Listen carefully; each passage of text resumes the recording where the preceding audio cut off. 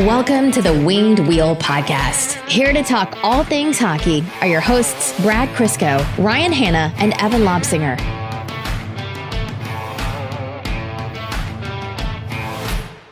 We have become seasoned veterans. Pre-show, Brad and I just hammered out like 17,000 different eventualities on what we'll do to record and when and with whom if a Patrick Kane signing happens with Detroit anytime over the next 72 hours. So you as a listener are officially notified that this is recording on Sunday at 6 p.m. So this is pre any Patrick Kane decision.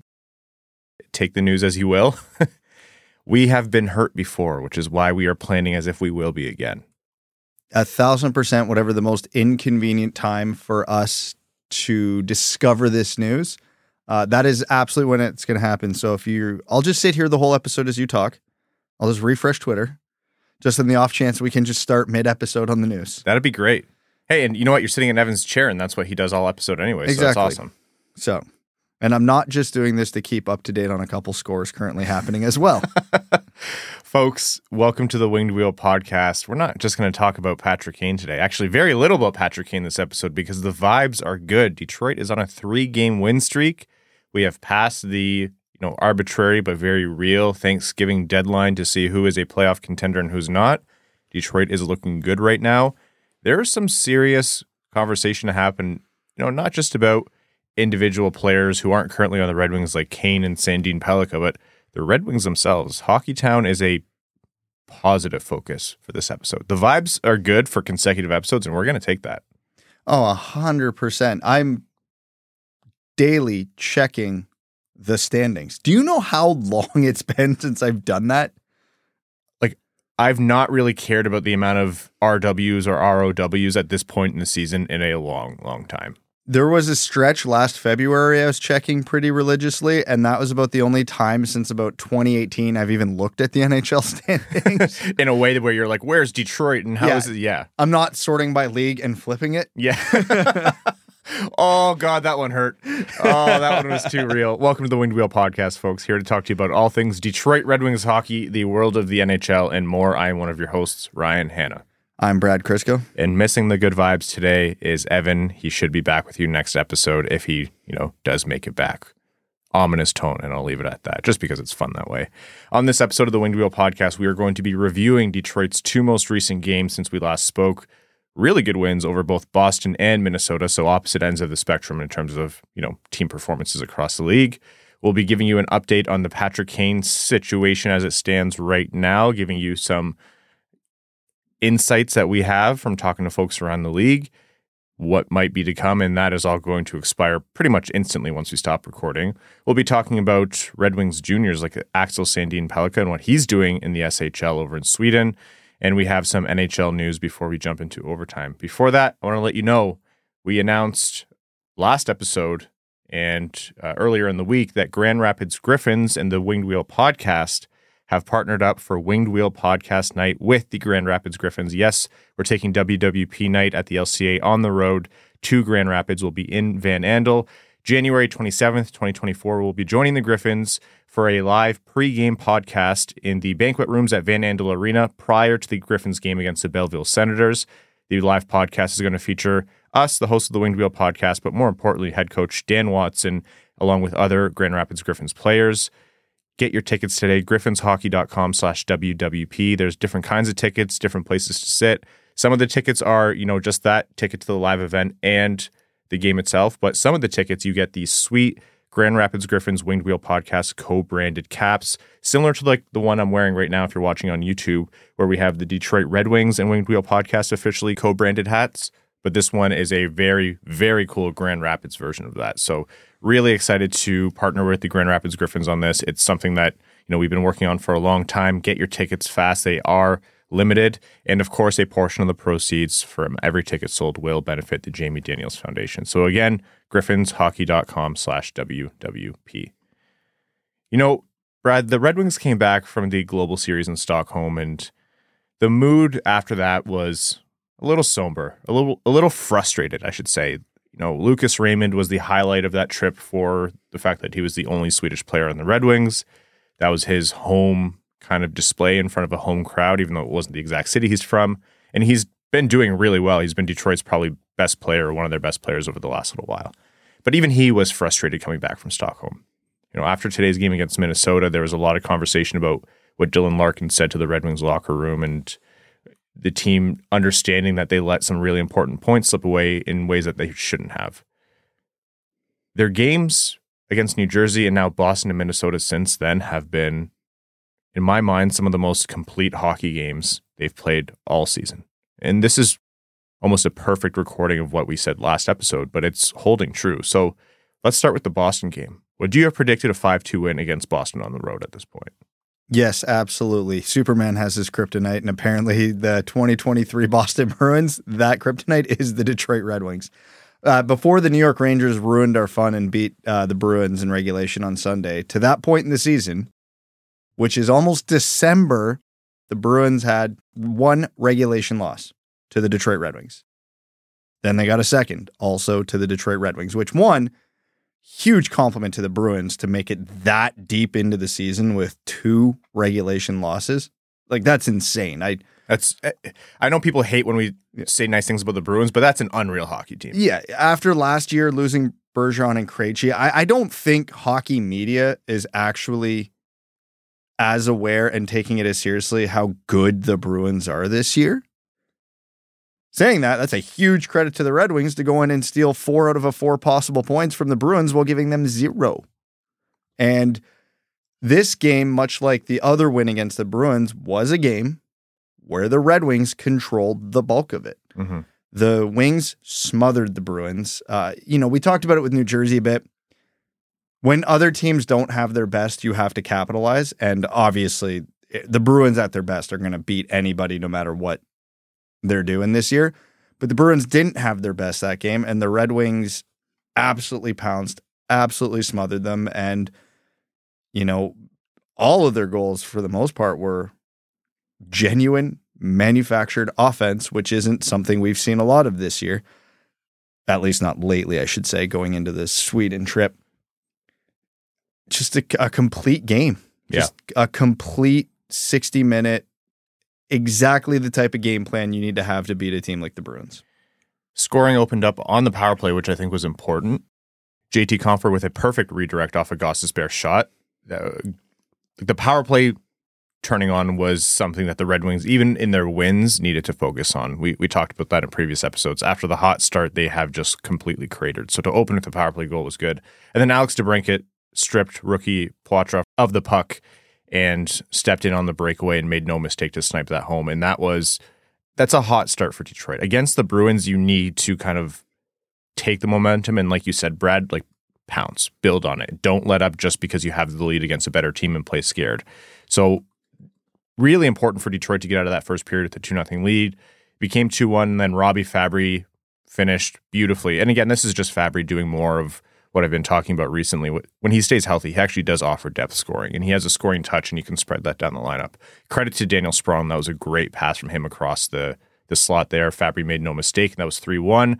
Danton Heinen made it 3-2. Dylan Larkin extended the 2-goal lead, or the lead to 2 goals again, I should say, with a power play goal of his own, and Perron from his own blue line from downtown scored the empty netter, and that was a 5-2 win. Solid win also for Ville Husso, I should say. It was a good outing for him. And like you said, Brad, that was a pretty complete performance, as good as you can expect on the road against a really strong team. We talked about it in the New Jersey game. It's a dialed-in version of the Red Wings right now. It's not always like the sexiest, flashiest plays. Like, yeah, the DeBrincat stealing the puck and going on a breakaway and sniping it. That's great. But the team is not making crucial mistakes, or they're minimizing it.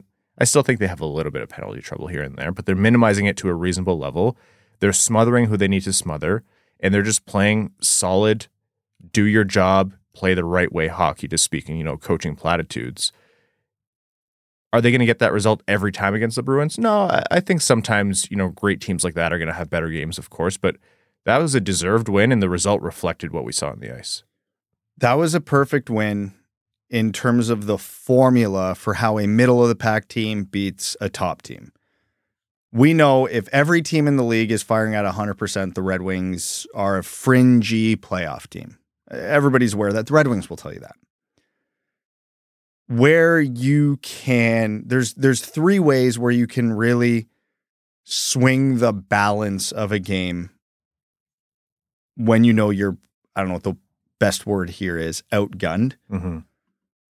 Goaltending, teams get goalied all the time. Red Wings haven't had a ton of that this year, and they didn't need that this game because they were all over the other 2 parts.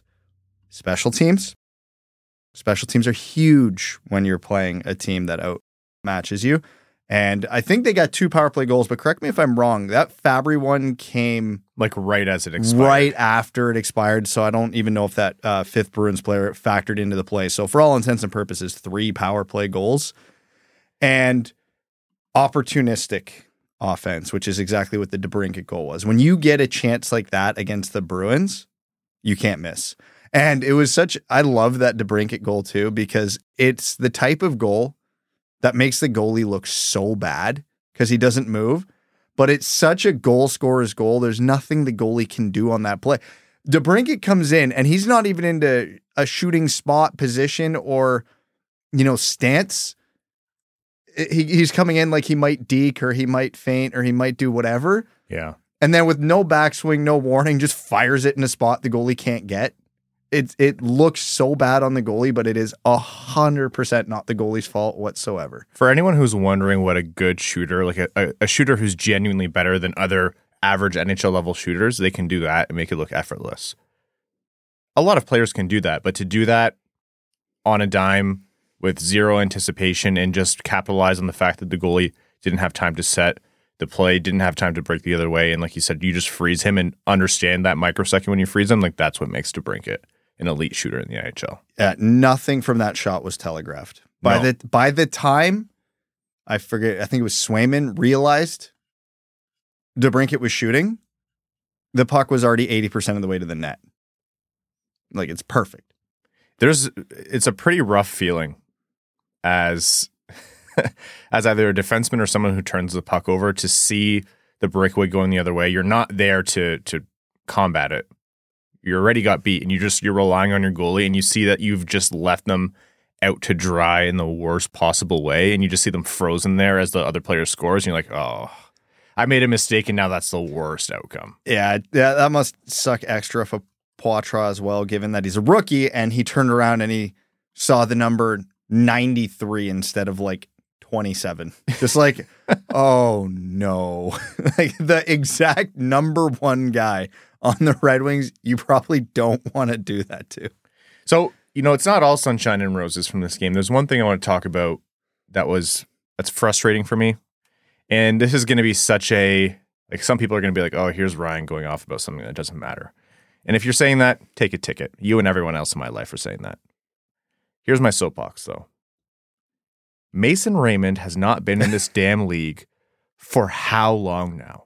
How long? It was funny a bit to start when Lucas Raymond came into the league and everyone was saying Mason Raymond. Mason Raymond has one of those hockey names, those names in sports where it rolls off the tongue and it just works so well that your brain, Mason Raymond, like you just want to say it.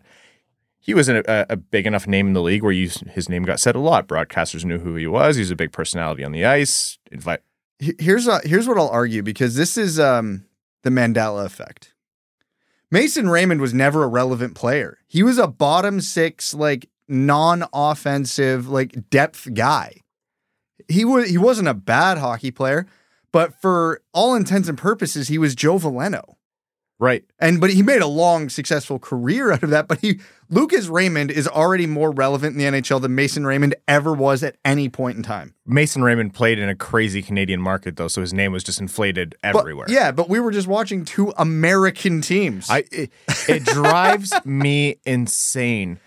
I don't like coming on and using our platform and, slandering other people who are doing a job that I definitely couldn't do. I couldn't be a color commentator in the NHL today. If you put me out there, it would be so bad. No, I love doing this. It's punching up. They're more successful than us, so we're allowed. That's how it works, right? So know that I'm not, this isn't something that I love to do, but I'm sorry. If you are calling a professional NHL hockey game and you are still regularly every time you see the Red Wings play against your team that you call for, saying Mason Raymond instead of Lucas Raymond. What are we doing here? The professional standards by which, broadcasters hold themselves to are so high, and we know this. We're close friends with Ken, and we've seen the kind of work that Ken and Mick and everyone at Bally Sports puts into, preparation and execution on the broadcast. And Ken cares about the details so much. And so it stands out in a glaring way when you see other broadcasts do this with it's no care to correct it. Does it affect anything? No, but I'm just wow, you're still saying Mason Raymond. That is just it's so Bush League. What are you doing? Anyways, that's my soapbox. I feel terrible for anyone who had to watch the Boston feed on that one. Let's move on. So the Red Wings walked away with a win in Boston and coming back home with another matinee game against Minnesota today, which just wrapped up not too long ago, against a Wild team that was, coming in and struggling. They're not doing too hot. The Wild are not that team that they were in previous years where you're Kaprizov's going off and Boldy's going off and, everything's kind of coming together and the defense is playing up to standard. The Wild they're hurting this year. I actually think it's kind of an unspoken, it's not being covered very much in the NHL for how low the lows are for the Wild right now. So them coming into town, you would expect that Detroit would be able to control the game and dominate the Wild based on how they've played against much stronger teams in New Jersey and Boston. And that's what they did. A 4-1 win, Lyon back in net, which I think is important to talk about, which we will in a second here. Lyon back in net, and other than a very dull second period, at no point did I think Detroit was in danger of losing that game. Yeah, a bit too much of the defensive shell in the third period again. This is a recording, which really ended up favoring Minnesota on the shot clock. But it wasn't a ton of high danger chances, and even their one goal was a double deflection. I think it hit Seider and then hit Eriksson Ek beside the net and then bounced into the net. And yeah, this game wasn't great. The Red Wings did enough to beat a bad team. Mm-hmm. And that's kind of the biggest compliment I'll pay them on the overall performance. Obviously, we can needle down to the details. They did well and they did not do well. But yeah, they had a pretty good first period, controlled the play. That second period might have been the least entertaining period of hockey I've watched in a long time. I think us, and I made a joke about it on Twitter, and then I saw a lot of people responding, same thing. We're 15 minutes into the period, we all just kind of snapped to and remembered we were watching a hockey game. Yeah, it was very out in space on that one. Yeah, just thank goodness Larkin scored because he just reminded us that we were all covering something. Exactly. You've been staring in the corner of the room for 20 seconds, and then you kind of snap to, what happened? How did I get here? What am I doing here? Yeah. But other than that, yeah, it was it felt like a good road game for Detroit, even though it was in Detroit, maybe the best way to put it. Yeah. So the big storyline obviously being, I think he had almost 40 shots that game with Alex Lyon. Not a ton of 10 bell saves, but hey, you can only stop the ones directed at you. He was solid. You're right. The defense has been playing really well in front of him. So, his, 16 save shutout against New Jersey. That wasn't a tough test, but he did what he needed to. And today it was 38 shots, and he stopped. He had some really good saves, but again, he didn't need to stand on his head. It wasn't a 38 save. Alex Lyon saved the Red Wings. You're completely right. Scoring opened off of a really, really good setup by Lucas Raymond. He beat the high penalty killer in a that guy's going to see that tape a lot. That was not good. Lucas Raymond, as Mickey put it, he hung his jock off the clock, passed it over to Perron, who's back on the power play on his left wall, who scored. And credit to Perron, he's, after a slow start to the season, I think he's been really turning it on. And we're seeing much more of the speed that we saw last year from him in terms of production and his impact. So the Red Wings open scoring with the power play goal, which, think back to our conversation from a second ago, it's important for them to be able to do those kinds of things and get the power play going early. Eriksson Ek got a power play goal right at the end of the first period, which was a little bit deflating for Detroit, but they came out in the second. Dylan Larkin gave him the lead right back off of a Shane Gostisbehere assist. And then Perron again on the power play for his 300th career goal, second power play goal of the game from Gostisbehere and Larkin. And then Gostisbehere got the empty netter for a 4-point game from him. He's been just phenomenal all year, really. A little bit of a low spell there for a couple games, but Gostisbehere, I think they said it was his second career 4-point game, and he's just been that impactful for Detroit most nights. So a 4-1 win. The power play was productive.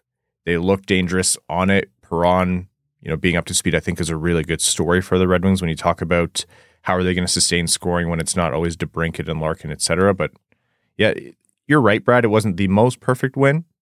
It was a good one, though. It's the kind of game that they need to be able to play.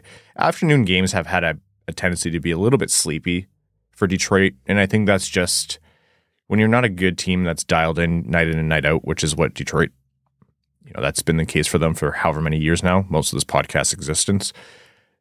It's hard to turn your brain on, turn the legs on for a matinee game. So to have 2 of them in a row and get the result is good. Detroit is back in an Atlantic Divisional seat at the time of recording. They're tied with Florida for points, but they're technically in third. Perron had his 2 power play goals, his 300th goal. Gostisbehere 4 points. Lucas Raymond is on, I believe, a 6-game point streak. Dylan Larkin is back to producing 3-game goal streak for him. Great result. Yep. Every function of the team was playing decently well today. Again, it was a bad team, and they didn't have a good game. And on a side note, just to circle back to a point you made earlier about Minnesota only having 5 wins or whatever it is, should they send the Oilers and the Sharks a gift basket?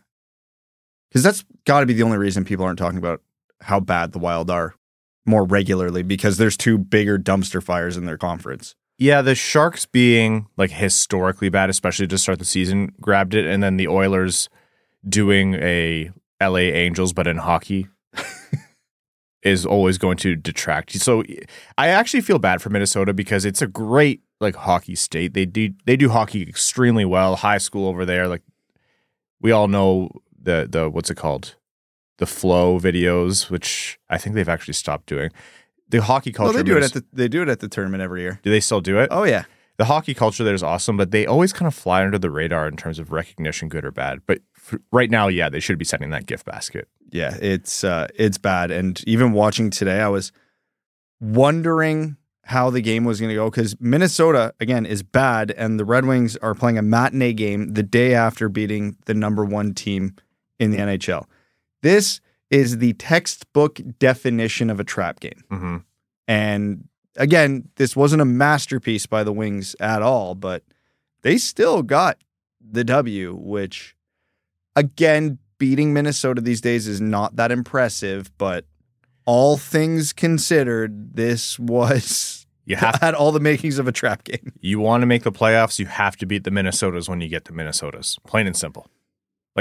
I don't want to say it's as important of a win as it is over a divisional rival on the road when they're a much better team, but it's as important of a win when you're trying to add points to the points column. Something I want to talk about from that game. Alex DeBrincat got a penalty for, I think it was roughing or cross-checking on Ryan Hartman.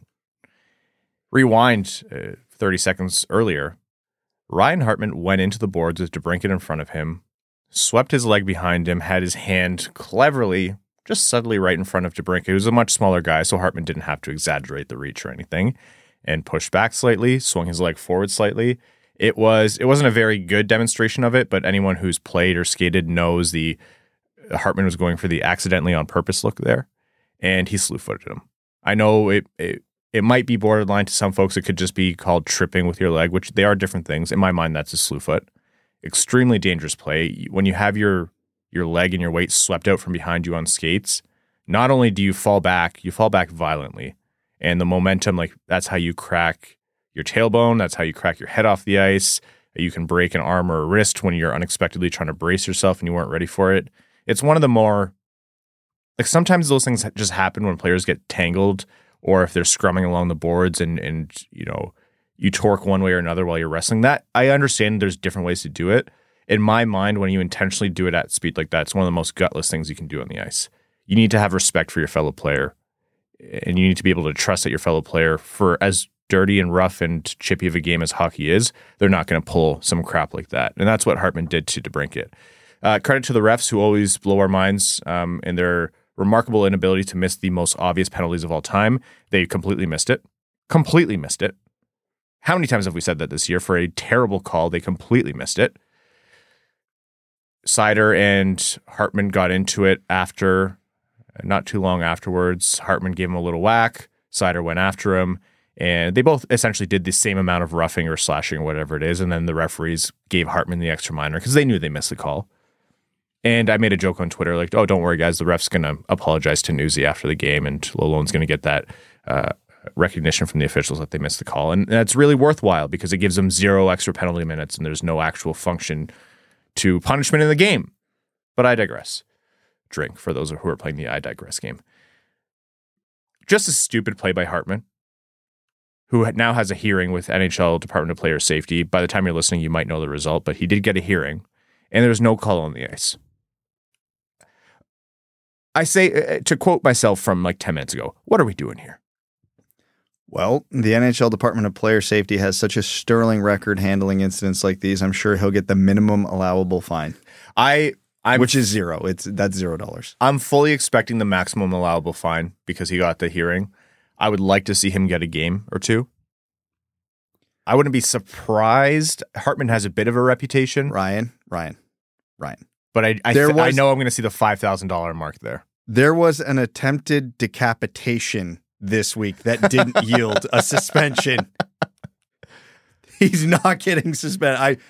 Just for your mental health, my guy, just don't even get the suspension thought in your head. It's not happening. A maximum allowable fine will probably feel like a win at this point. We'll see who's right. My prediction is he gets a game. I'm willing to put that on the record before we know the results, so you, the listener, will know who's decapitation. $5,000 fine. Hey, I heard a lot of accidentally on purpose about that one too. We'll talk about the Truba one later on, but there's not much else to say about this one other than it's disappointing that the refs can't get it right in the moment. If he got, the appropriate penalty in the moment, then a fine on top of that would actually maybe be appropriate. But the refs mess with the flow of the game. And it also turns in, like, they're lucky it's Seider who is doing it. And Seider is willing to get tangled, but Seider doesn't take it too far. What if that's, Ryan Reeves or someone who will go and hurt a player because of it? And what if they don't go after Hartman? What if they go after Kaprizov? This is what happens when the ref misses. Like, a big hit is a big hit, and I'm not calling for penalties on big hits, but stuff that needs to be penalized and nipped in the bud like a slew foot. When you're not controlling the game, the players are going to take a license, and then more players get hurt. 100%. It's why the Ryan Reeves of the world are there, which I'm not getting into my long rants about that, but everybody knows that's why they're there. And yeah, your point is exactly right. It's not good for the game, and it's not good for player safety. And the one who would suffer the most there probably won't be Hartman. Hartman slew-footed Alex DeBrincat. The Red Wings are not going to go and get retribution against Frederick Gaudreau if Ryan Hartman doesn't step up the plate. Someone would try and grab Kaprizov, Boldy, Brodin, someone who doesn't deserve it. And it would be bad for that player. It would be bad for the game. Thankfully, the Red Wings aren't one of those teams. And I'm not saying Hartman wouldn't step up to the plate if someone challenged him. I don't know. Kind of disappointed someone didn't from the Red Wings, but we've been down that rabbit hole enough. At least Seider did something. Yeah.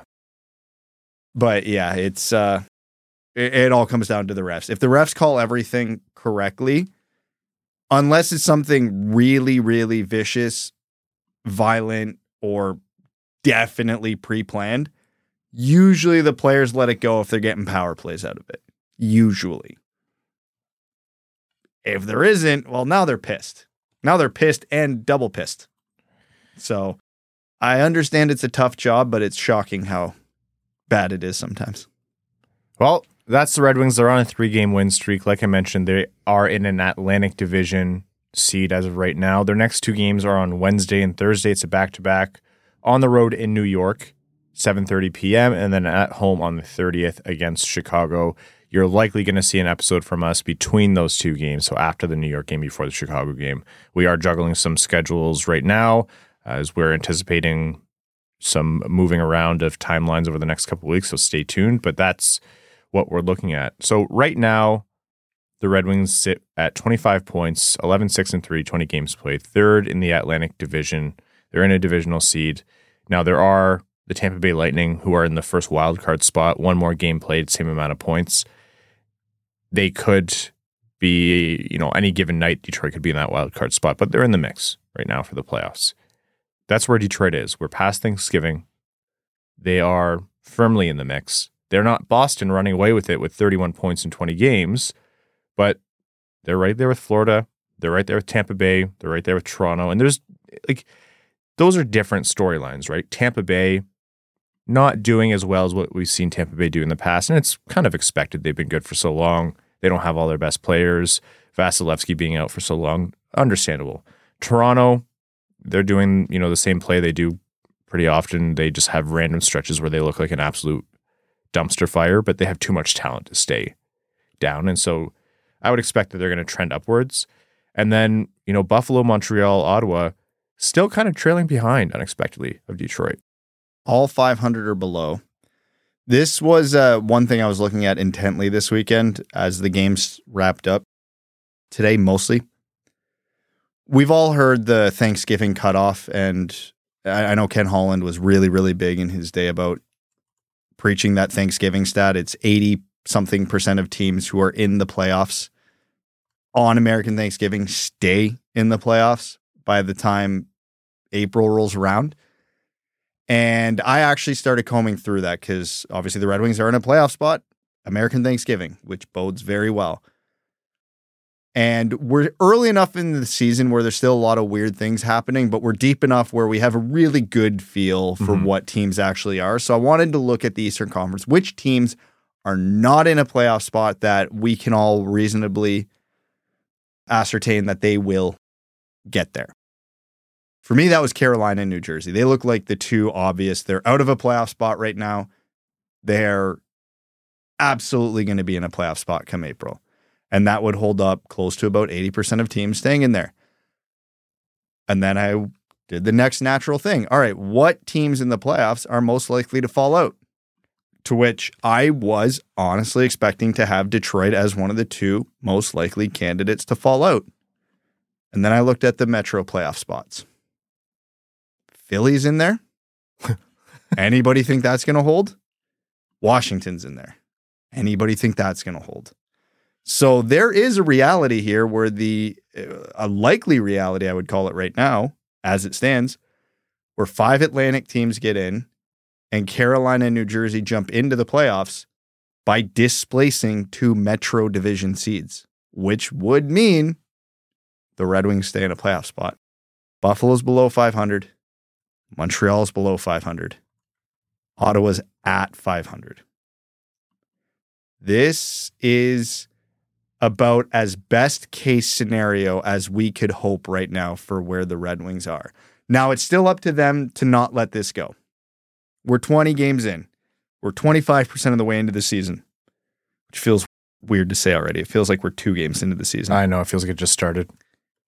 But we're a quarter of the way there, and the Detroit Red Wings are firmly in a playoff spot. It's not like they're in 8th with a tiebreaker with 3 other teams. They're in. They're in a divisional seed, tied for 2nd. And the teams that we thought they'd be battling with for these spots, like the most likely candidates, we'll call it, your Ottawa, Buffalo, Pittsburgh, all 500 or below. This is, if the Detroit Red Wings bungle this, it's on them. They have banked enough points that as long as they play slightly above average hockey the rest of the way out, they should still get in.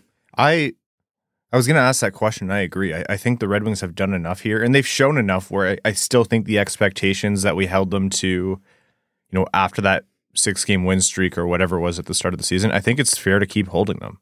Like, they're getting the kinds of wins right now where, yeah, the ones where DeBrincat scores a hat trick or the power play goes off and scores 5 goals out of nowhere or someone puts the team on their back, those ones are fun, but they're winning games right now by playing good, solid identity systems hockey. They're playing as the Detroit Red Wings. They're coming together and doing what they need to do. Husso having a good game is good, but Lyon especially coming on recently and just they're getting the save and net as well. Like, it's just comprehensive. Everything is coming together in the right way where they're doing what they need to do to win games. Is everyone as good as the last? No, I think New Jersey played pretty poorly against Detroit. I think Detroit played better against Boston than, either of the two other wins in this 3-game win streak. I think the Minnesota game wasn't perfect, like you mentioned, but I also think that they were never really the worst team on the ice. They're playing the kind of hockey where, if they keep doing this over the course of the rest of the season, then are there going to be lulls and lows and some losing streaks? Yeah, because that's what a middle to just above middle tier team in the NHL looks like. But it could add up to them holding on to a wild card spot, or maybe even depending on how disastrous Toronto and Tampa Bay are, they could hang on to a third divisional seed. I think it's fully in the cards. It absolutely is in the cards, and I don't think I'm at the tipping point yet of where I'm going to say if they miss the playoffs, it's a bad season, because I think we all agreed before the season, as long as they're in the playoff race come April, even if they don't get in, it's probably a successful season. Yep. And there's still enough runway that if they play 500 hockey the rest of the way and just miss the playoffs, I think we could probably still call that a step forward, a successful season from preseason expectations. But if they're still sitting in a divisional seed in a month, and then they miss the playoffs, I think we would tip to the side of, okay, now it's disappointing. Because they haven't fluked their way into their wins this year. A lot of this stuff at the beginning of the season felt unsustainable. And we were right. Most of that has leveled off. And we've even seen it. We even saw a long stretch where it went the other way. Dylan Larkin couldn't score a goal. Alex DeBrincat couldn't score a goal. Like, they went ice cold to balance out the early hot streak. And now, over the last 3 games, this 3-game win streak, no one's really blown the barn doors off. They've just played solid hockey. So if this is the truest form of the Detroit Red Wings, are they going to win every game like that against the Bruins and the Devils? No. With how good they played against those two teams, I can still confidently say, had the Bruins been at 100%, the Bruins still probably win that game. But they didn't. No one's 100% every single night. And if the Red Wings play the bottom half of the league like they did the Bruins, they're going to win 90% of those games. Mm-hmm. So if this is the truest form of the Red Wings, which to me it feels like over the last week, this is as close to what I think and I thought they would look like when they're on their game, I have reason for optimism. Now, another prolonged cold streak from either Larkin or DeBrincat or both, or the defense decides that they just don't want to defend anymore, which we've seen for stretches this year, all bets are off. But 25% of the way through the season, we've seen an extreme hot streak, an extreme cold streak, and now a streak of what feels sustainable. So I think we're at the point we've got a pretty good, love the word, vibe for what they are. Yep. They're playing like the team they should be, or that they can be. And again, going back to that quote, I think Gostisbehere told Daniela Bruce, I saw it from, where Larkin rallied the team after the losses in Sweden and said, like, what's our identity? What kind of team are we going to be? And it's important to really kind of lean on something you said in there, Brad. This isn't fueled by unsustainable performances like we've been talking about. Yeah, JT Compher has 12 points in his last 10 games. He's been excellent, but Andrew Kopp's also not really performing that well. Michael Rasmussen has not just not taken a step forward based on the production we've seen in recent years. I think he's actually taken a step backward. But Shane Gostisbehere has been a revelation on defense in terms of production. Like, it feels balanced in terms of, yeah, some things are going pretty well, and that might not always be the case, but some things are also going pretty poorly, and that might not always be the case. So I think the point place they're playing at right now is just a shade under 103 points over the course of an 82-game season. I don't think Detroit's a 100-point team. I think I projected them at, 91 or 94 points, and I thought I was being optimistic. If they get into the 90s and they're even like a shade away from the playoffs, I agree with you. That's a successful season. So it's a long season. The vibe and the tone you're going to hear from us is going to change a lot of times in both directions over the course of the rest of the year. But, through this kind of Thanksgiving marker, this is, for multiple different reasons, the best possible outcome I think you could have expected from this roster after looking at it on opening night in October. I saw a tweet today that made the petty side of me real happy. I forget who sent it out. I think it was one of the national hockey guys. And I know it's only 25% of the way through the season, and I'm not ready to count my, chickens before they hatch. But pointed out, hey, remember before the season when every hockey expert on the face of the earth said Ottawa and Buffalo were a step ahead of Detroit? About that. Even if we miss the playoffs, but we finish ahead of those two, I'm still taking a victory lap. Yeah. And that matters too. Like, it matters. So more to come on that. We'll definitely be talking about that as time goes on here over the next couple of weeks. But something else that matters in terms of Detroit winning, and this will be a quick update because we've been talking about it ad nauseum for how many episodes now. But Patrick Kane wants to go somewhere where he thinks he can win. And, hockey players and hockey media and hockey fans, we have a tendency to just react to things in the moment. And I don't think this situation is any different. If Kane is thinking about 3 finalist teams and Buffalo is one of them and they're playing like they are right now, below 500 and not really trending too well. And Florida, you have to give credit to Florida and what they're able to do. Like you mentioned last episode, Brad, the cap isn't real and they can probably make that work. And Detroit is right in there. It's been widely reported and we've talked to some people ourselves. Detroit is very much in the mix here, like heavily one of the last 3 favorite teams to land Patrick Kane. Elliot Friedman reported that there's been a lot of information collected on and by Detroit regarding Patrick Kane. Like, don't get this twisted. I know some people have a hard time believing it. Detroit's in it. Steve Yzerman's in this. So reservations aside about his injury, and I'm one of those people who's wondering how is he going to come back from this hip resurfacing. I don't know how this is actually going to go. Detroit's factoring in here, and if you're Steve Yzerman, you're looking at this win streak and saying that could not be better timed than right now while we're trying to convince him to sign. Now, the disclaimer here is that, we're recording right now on Sunday evening, and the understanding, at least as it's been out, is that Patrick Kane's going to decide, quote unquote, early in the week. Is that honest? Is that Patrick Kane trying to push people so he can get a multi-year contract rather than a single year? I'm not certain, but all of this might be expired by the time you listen. Yeah, should we just put your editing skills to the test? I can just sit here and go, frankly, I'm a little surprised that Patrick Kane signed with. I think it's overall a good move for them. It's a gamble worthwhile. I really think he'll fit well on their line with... I'll describe like the NHL 24. Yeah. That's that episode of The Simpsons. I'll just hold up the beer mugs in front of my mouth. The Super Bowl between the Denver Broncos. We'll just do that for the next 20 minutes with Patrick Kane landing possibilities. I think 2 more years of this podcast and we'll have said enough words where I can probably soundboard us and we can take a few more episodes off a year. Evans is already done. We already know all the words he knows. Yeah, well, what else is there to say? Which actually, unironically, feels like the most apt sentence about this Patrick Kane saga to this point. Yep. We were talking in my kitchen before we came up to record here, which is, even if Detroit or any other team does break and give him a multi-year contract and he ends up needing to be LTIR'd on long-term injury reserve, I should say, for folks who aren't certain, it's not without risk, but it's still like, okay, well, unless you're in a specific cap situation where that can hurt you, then all that's lost here is the owner's money.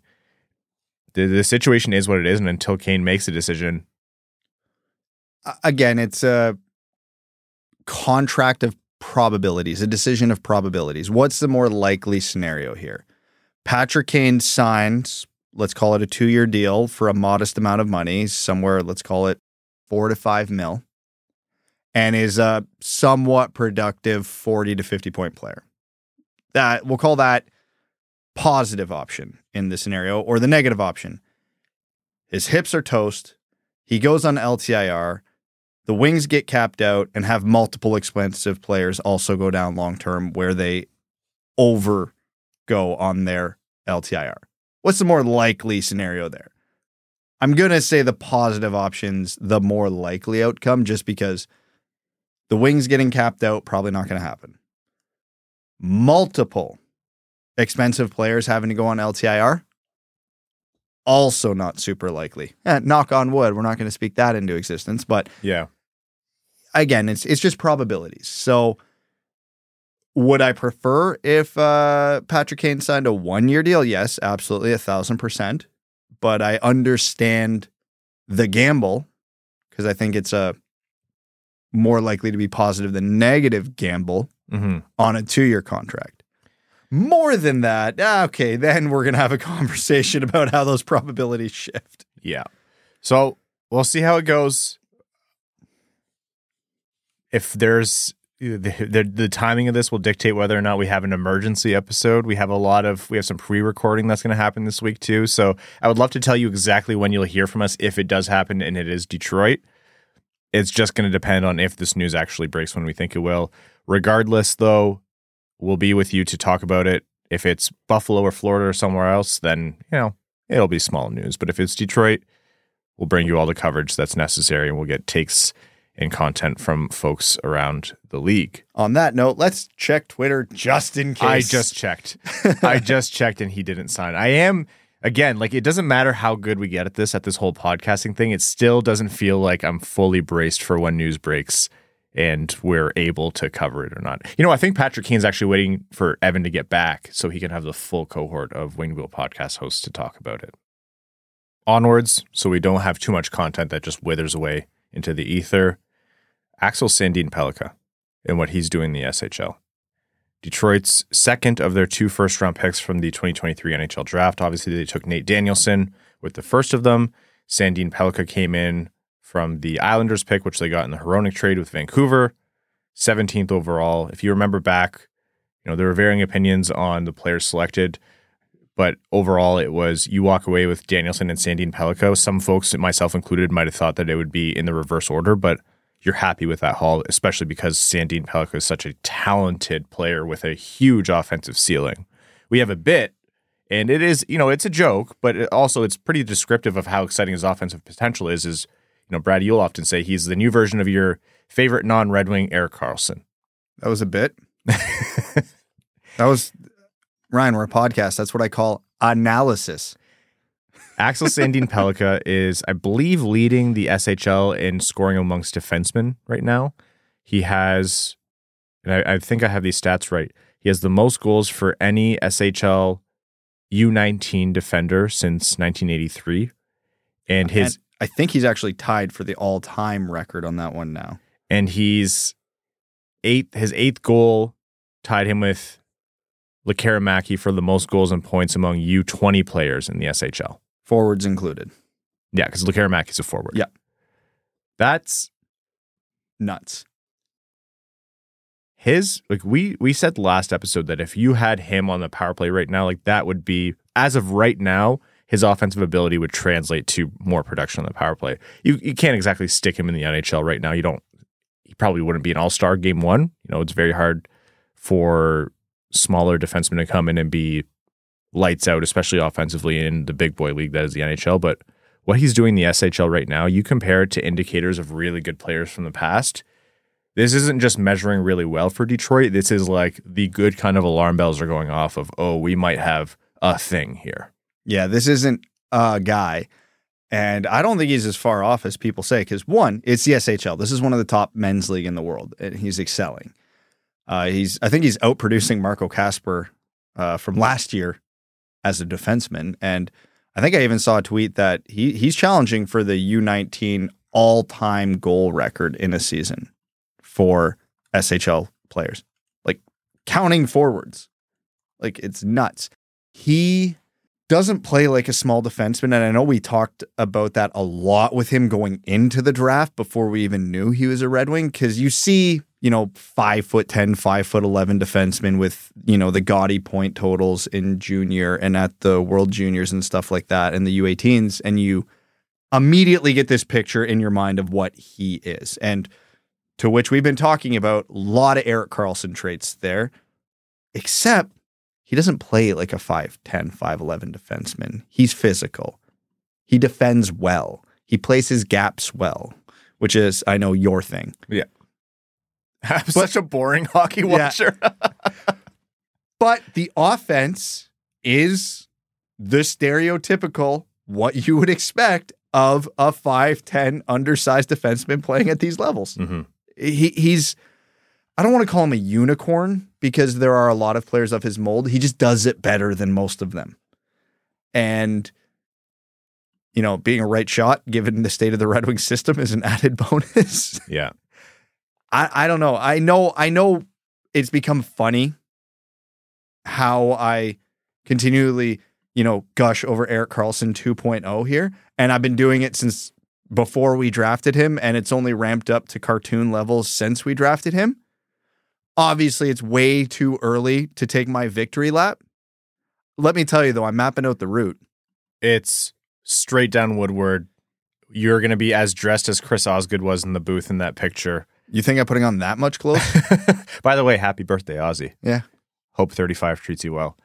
This has been so far from the moment he was picked, the moment he was available for Detroit, they made the pick, and what you've seen since, it's been one of those picks where you're like, yes, before, yes, during, and hell yes, since, because the Red Wings could absolutely use this, like you mentioned in the system, Brad. Some people said, well, what's going to happen because Seider is their number one right defenseman? And the actual answer to that is, you know how many teams don't even have a single number one right defenseman? If you have two players who can be interchangeable in that slot, like it's almost a misnomer or like a misinterpretation of the way a roster should work. If you have multiple players not on your top pairing who could be top pairing level, that's a great problem to have, especially when you're used to having 0 players at that top pairing level. I am completely incapable of editing TikToks. I like no clue how to do it. But when you were talking there, you gave me a trend that is actually happening that would apply to this perfectly. Have you seen that? The one of the guy, he's just duetting like a guy grabbing an icicle and smashing it. And he's like, yes, yes, yes. And then it bursts into Creed. Can you take that? But Axel Sandin Pellikka getting drafted by the Red Wings. Yeah. I, first of all, love that trend. Yeah. And secondly, yeah, like that was exactly the feeling. Again, I really maintain if they walked away with Sandin Pellikka at 9 and Danielson at 17, I would have been like, that's where I would expect those guys to go, maybe a little bit later than expected on Danielson, and I'm thrilled with that outcome. So in the end, Danielson had a bit of a pretty good week too, eh? Yeah, he's been really turning it on. It was a slower start than people expected for him when he went back to the WHL, but he's been turning it on. He's been scoring a lot more lately. Underrated part of his scoring stretch there with Brandon, their post-goal celebration, 10 out of 10. Elite level, where they all gather in a circle and bow to each other and then go run the train up the bench. So good. I love that. That's pure junior hockey with the boys bullshit. That is absolutely like 100%. And my favorite, there was a couple where like the defensemen were really far off, so 3 of them stood there in a semicircle, literally waiting for them to come in to do it. Just yes, pure junior hockey bullshit is the best way to frame it, and I love it. Good news for Detroit with their juniors outside of Detroit. Let's jump into some NHL news here quickly. Jacob Trouba got a $5,000 fine for whacking Trent Frederick in the head with his stick. And whacking, is that the right word? I feel like a baseball swing is more appropriate. It was a funny moment, and I haven't seen every angle, but I've seen a lot of angles, and the best I can come up with, you know, from my experience playing hockey and understanding when your weight gets shifted like that and you're holding your stick with 2 hands and all of a sudden you're like kind of falling backwards, and Trouba's a big guy, of course. My best interpretation of it is he was swinging his stick to start, not at Frederick's head. As his body was angled upwards, it was kind of one of those accidentally on purpose things in terms of the swing. I don't think he was trying to whack him in the head. Like, there's players who are dirty, but a lot of them aren't complete morons to, you know, redo the Marty McSorley incident and try to 2-hand someone in the head. You can kill someone like that. And admittedly, it kind of clipped Frederick, so it wasn't a god-awful incident, but it just seemed very accidentally on purpose to me. So was the outcome terrible? No. Was the intention to hit him in the head? I don't think so. Was the intention to hit him with a stick? I think, yeah, definitely. And he tried to play it off like it was him, you know, being off balance. I understand the NHLPA looking at that and saying, okay, maybe not the worst thing in the world based on the outcome, so we're just going to give you a fine and a warning. But to me, is like, that could have been awful. And he made contact with his head. You have to be responsible for your stick. I thought of the Rasmussen 2-game suspension for his thing on Krejci, and I was like, 2 games for that? So I don't understand the juxtaposition between those two. Nobody does. I don't think the Department of Player Safety does. The wheel feels real at this point. I think you're right in the sense that he wasn't trying to get him in the head. The velocity of that stick coming around definitely leads me to believe the swing was on purpose. Like, oh, screw you, guy. I'm going to get a piece of you on the way down. Like, how dare you? And probably meant to hit him in the arm, which even at that point, that stick was moving pretty damn fast. Even if that connected with an arm or a rib, that could still do some damage and was probably worthy of a suspension. The fact he got him in the head and it wasn't a suspension, I'm at a loss. Like, I genuinely have no clue. Because one thing, I'm not a smart man. But the one thing I think I can pride myself on that I've been able to grasp over the last, however many years, and I've really grown to understand, is even when I disagree with something, I've done a good job of understanding what their train of thought is. Saying, I would be more severe on this, but I understand what they were thinking and how they got to that conclusion, even if that's not the same conclusion I would draw. Situations like this, I am at a loss.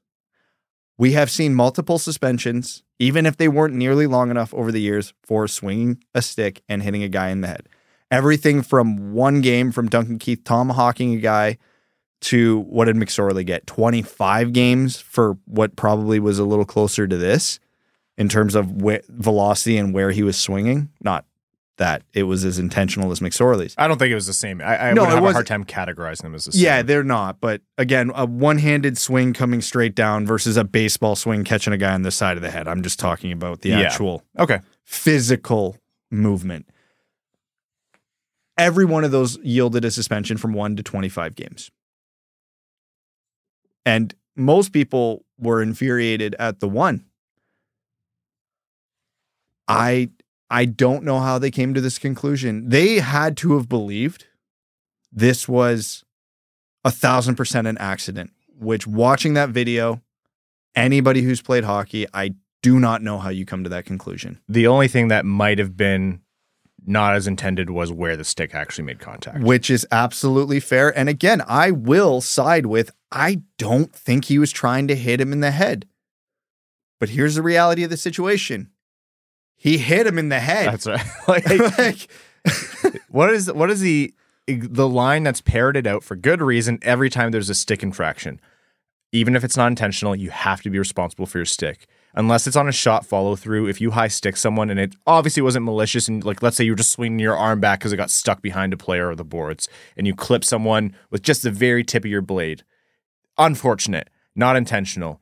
Didn't really, you weren't trying to disrupt the flow or an outcome in the game. It's still a penalty. You have to be responsible for your stick. I don't know, a $5,000 fine doesn't really. Trouba tried to hit someone with his stick with a 2-hander, and it was a bad, not terrible, but a bad outcome. You need to teach him that he can't do that. I think Trouba is one of the best players in the league in terms of pissing off opposing fans and walking that line so close to being over it. Sometimes he goes over, but so many of his hits are like old school rock'em sock'em hockey, vicious. Like, they cause concussions, but they are just on the line of, like, the rules say he can do that. I think he is elite in that regard. But when he crosses it in a different way, this wasn't a open ice hit. You need to nip that stuff in the bud. I don't know. That one to me was off. Is it at the end of the world? No. Frederick seems fine. Is what it is, but the Department of Player Safety, we'll see how I feel about them once we know the result of the Hartman hearing. So more things that are going to be expired by the time you're hearing this. We'll see what happens there. Anyhow, that's NHL news. We are going to jump into overtime here on this episode of the Winged Wheel podcast. Overtime is brought to you by our Patreon supporters, patreon.com/Winged Wheel Podcast. If you want to support the Dub Dub Club, you get access to our Winged Wheel Podcast exclusive Discord, which is a fantastic community. You're automatically entered into all of our giveaways. For example, we're giving away 2 tickets to every Detroit Red Wings home game this season, the vast majority going to our Patreon supporters. As well, you also get access to all of our bonus overtime episodes and any bonus content that we put out. After every episode, we record, a little bonus thing. We let loose, answer any questions we didn't get to for the main show, have some fun. It's a good time, and you get access to those. By becoming a patron, you allow us to do things like host Winged Wheel podcast nights at the LCA and with the Grand Rapids Griffins. You allow us to support the Jamie Daniels Foundation, put out more great content like producing Expected by Whom, a show hosted by Prashanth Iyer and Sean Shapiro. Make sure you check them out, and lots more. So again, patreon.com/Winged Wheel Podcast. One that I want to get to, it's not from a patron to start, but someone tweeted out, I'm sorry, I can't remember who it is. And it's been a common sentiment that's come through a few times from fans and listeners, which is, you see how Filip Hronek's playing in Vancouver. It's not just Quinn Hughes who's performing well over there. Filip Hronek has, 2 goals and 20 assists or something like that? And puck that apparently broke the sound barrier. Yeah, that's Hronek's cannon. And some people have been saying, how do you feel about that trade now, knowing how well Hronek's producing? And he's basically continuing his unreal play from last year at Detroit. And the way I think about that personally is that's a win-win trade. Detroit wasn't trading a bad player in disguise. Detroit was trading one of their best defensemen for a high return. I think they got that high return. I think we just talked about Axel Sandin-Pellikka, who was the literal pick they made from the Hronek trade. If you're a Red Wings fan, are you thinking, yeah, we could use Filip Hronek right now? Sure. No one would ever see Filip Hronek and say, yeah, my hockey team wouldn't be made better by that guy.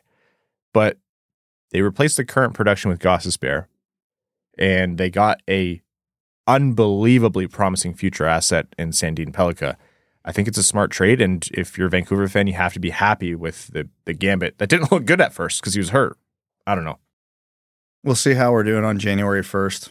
Yeah. Which, for those who are wondering, is when Shane Gostisbehere is eligible for an extension. He's going to get paid, man.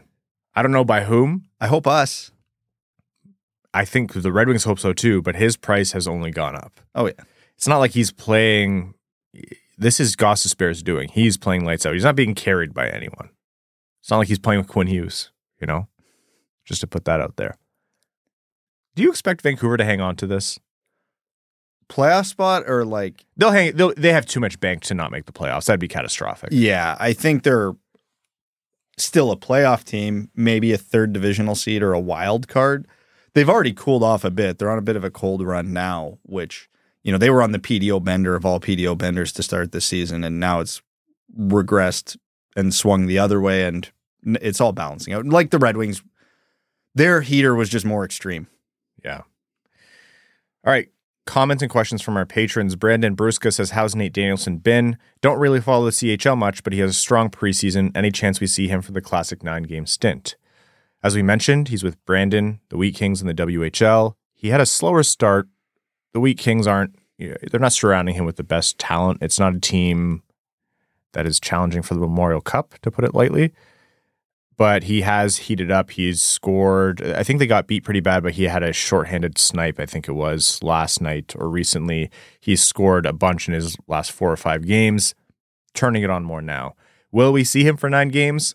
Yeah, we won't see Danielson mid-season for a call-up. It just doesn't work that way. I don't think it's ever happened where a team has called a player up from the CHL mid-season outside of very rare emergency basis. That being said, at the end of the season, if Brandon, let's say, doesn't make the playoffs and the Red Wings or Griffins are still playing, and he doesn't get traded, then he could come up and play however many games are left, and it would count all the same as if he played 5, 6, 7, 8, 9, 10 games at the beginning of the season. All the same rules apply. And by traded, I don't mean from the Red Wings. I mean, it's very common when you have a very high-end prospect in any of the CHL leagues who is about to graduate out of your system and you're not a good team, you trade that player to a different team in that league who's making a playoff run in whatever respective league for a bunch of future assets. And that's when you get into trading picks from 5, 6 years from now. And CHL trades are so funny. It's like Shane Wright traded for 4 first-round picks and 5 second-round picks, and it looks like a cap-friendly armchair GM trade, but it actually happens. From draft picks literally 6 years from now, it's happened. I remember I read a quote from I think it was OHL, but we'll say a CHL GM. He's like, how you feeling after that trade? Was a question from a reporter, and he's like, well, I just traded an 11-year-old, so it feels a little weird. Yeah. So if his season could be extended if he's traded to a very competitive team, and then all of a sudden he's playing not just playoff games, but maybe even Memorial Cup beyond that. So we'll see. Third Man In says, like many recent years, Larkin started hot and is now playing through some undisclosed injury. It is noticeably less than 100%. All things being equal, aren't the Red Wings to the point where it actually would be better for Larkin to sit out a few games and heal up, assuming that's what it would take? I don't think so, and I think it's because of this. He's just really banged up. I think it's gotten a little bit better, but it's one of those, it's just kind of banged up and bruised. I think some of it happened in that Boston game from Winged Wheel Podcast Night on November 4th. You're worse off by not having him in. He's your number one center. You're not really getting too much by having him sit out because him playing through it or not won't really affect the timeline of healing. Now, we have seen Larkin play through some injuries where you're like, I actually don't know if it's better to shut him down or not. And they have in the past shut him down, but this to me is just he's banged up, and it's been better of late. Well, in the past, it didn't matter for the standings. That's right. It does now, so they're weighing that as well. So this one, and a few people have mentioned this one, but the Mexinadian says, so Husso and Lyon tandem looking to move Reimer. And we actually didn't talk about that enough in the main show, so let's talk about it here.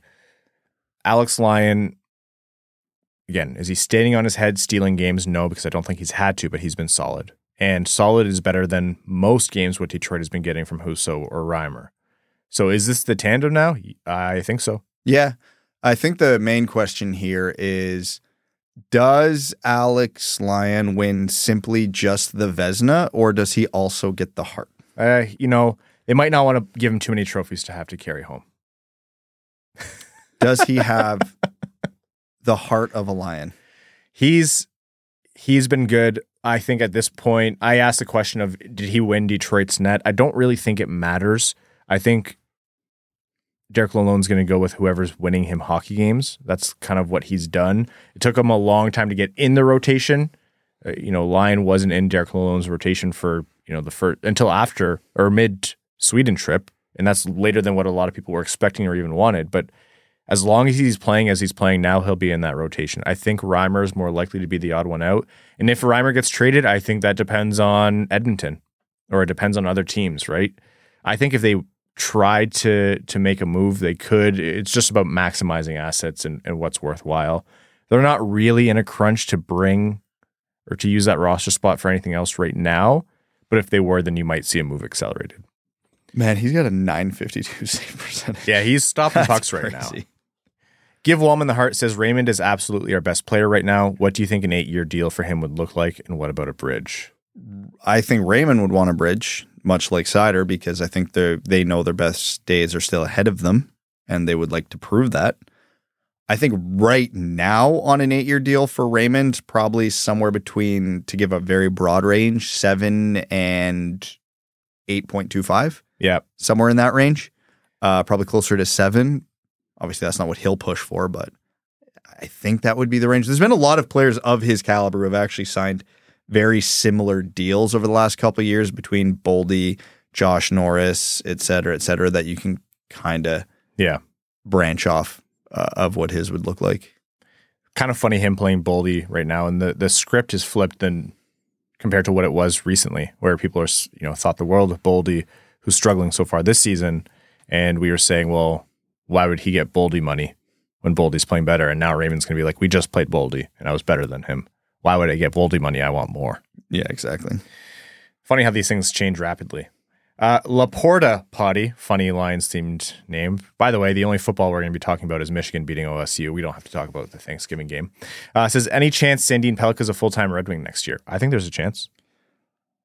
I'll call it a low chance, but a chance, yeah.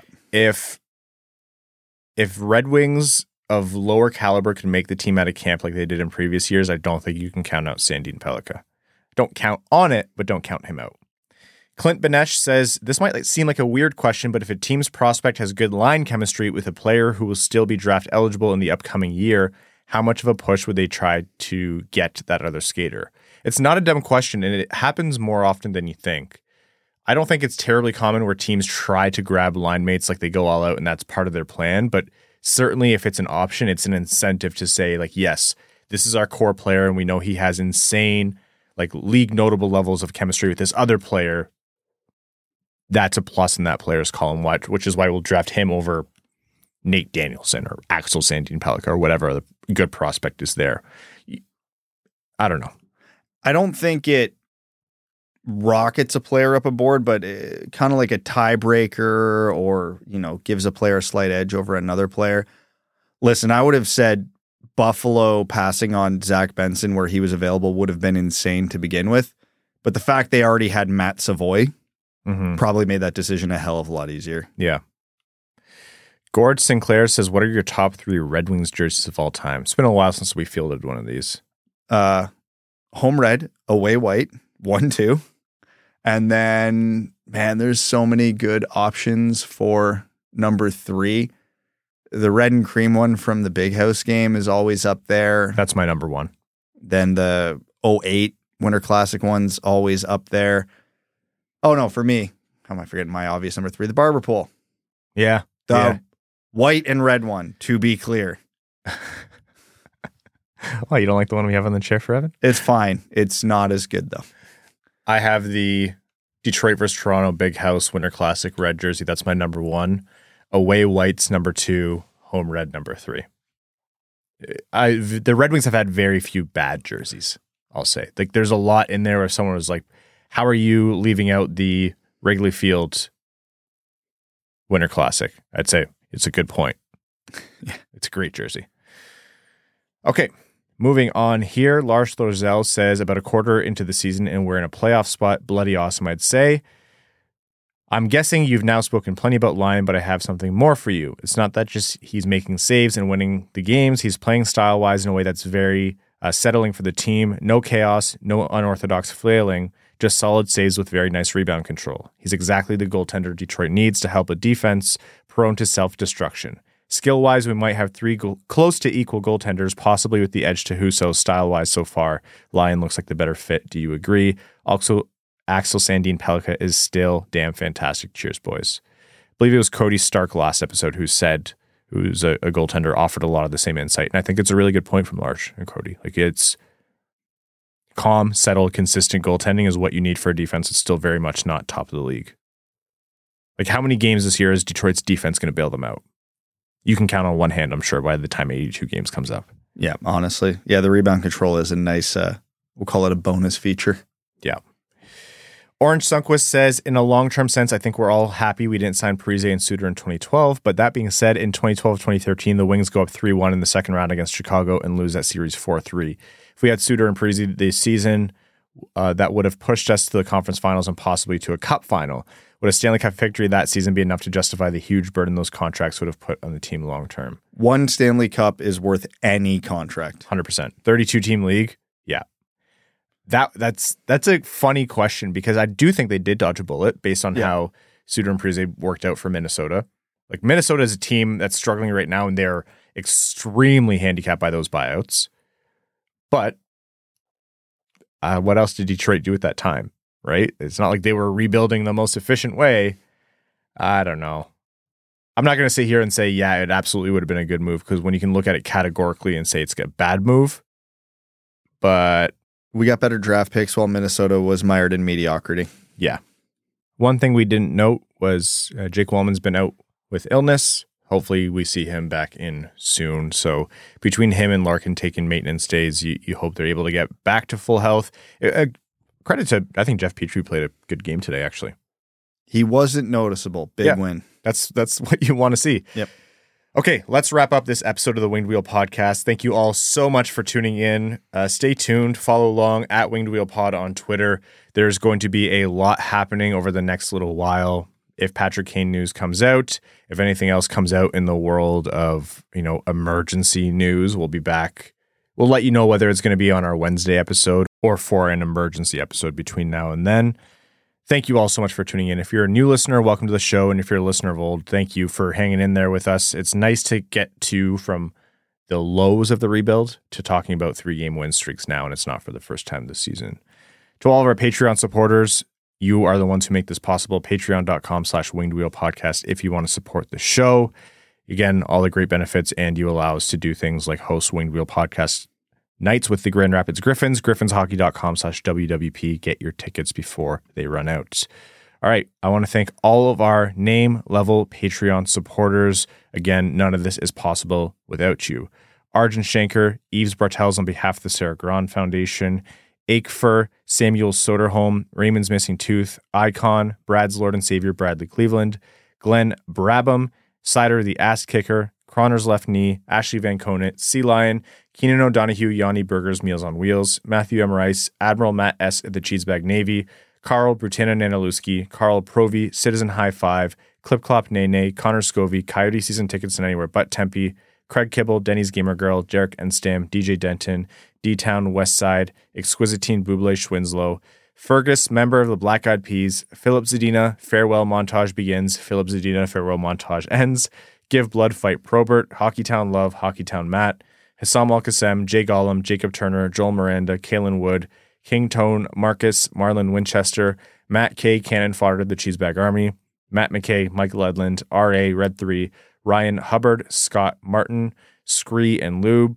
That's What I Appreciates About You, Wallman's Elite Dancing D, Iserplan Stan, General Andy Bohan of the Cheesebag Army, Sam Bankson, Adam Rose, Andrew Broderick, Axel Sandy Pellica, Big Cheese, Brad Simmons, Brian Vasha, Chuck Buff Chest, The Tarpless Goon, Commander Ben Barron of the Cheesebag Space Force, Connor Leightonen, Corey Prida, Darren Fick, D-Boss Snip Show, Dungeon Master of Puppets, Frank Stanley, Ferk Houston, NHL to Portland Baby, Gene Sullivan, Griffey Boy, James Laporte, James Pridemore, Jeremiah Dobo, J.M. Rhapsody, John Evans Derogatory, John Engels, Josh Yelton, Kevin McCracken, Quaz, Linda Hull, Maximilian, Melissa Erickson, Norris Sider, Ophelia, Stephen, Thankful for the Winged Wheel Podcast, the Hodag, the Mexinadian, the Hat 123, Winging It in San Diego, X, formerly AA Ron, and your second favorite patron. Thank you all so much. We'll talk to you sometime. Thanks for tuning in to the Winged Wheel Podcast. Be sure to check out wingedwheelpodcast.com, where you can subscribe to the show on iTunes, Spotify, or wherever you get your podcasts. You'll also find links to other ways to support the show, such as Patreon, official podcast apparel, and more. And don't forget to follow the show on Twitter at Winged Wheel Pod. And of course, the hosts at Brad Crisco, at Ryan Hanna WWP, and at Hockeytown Evan.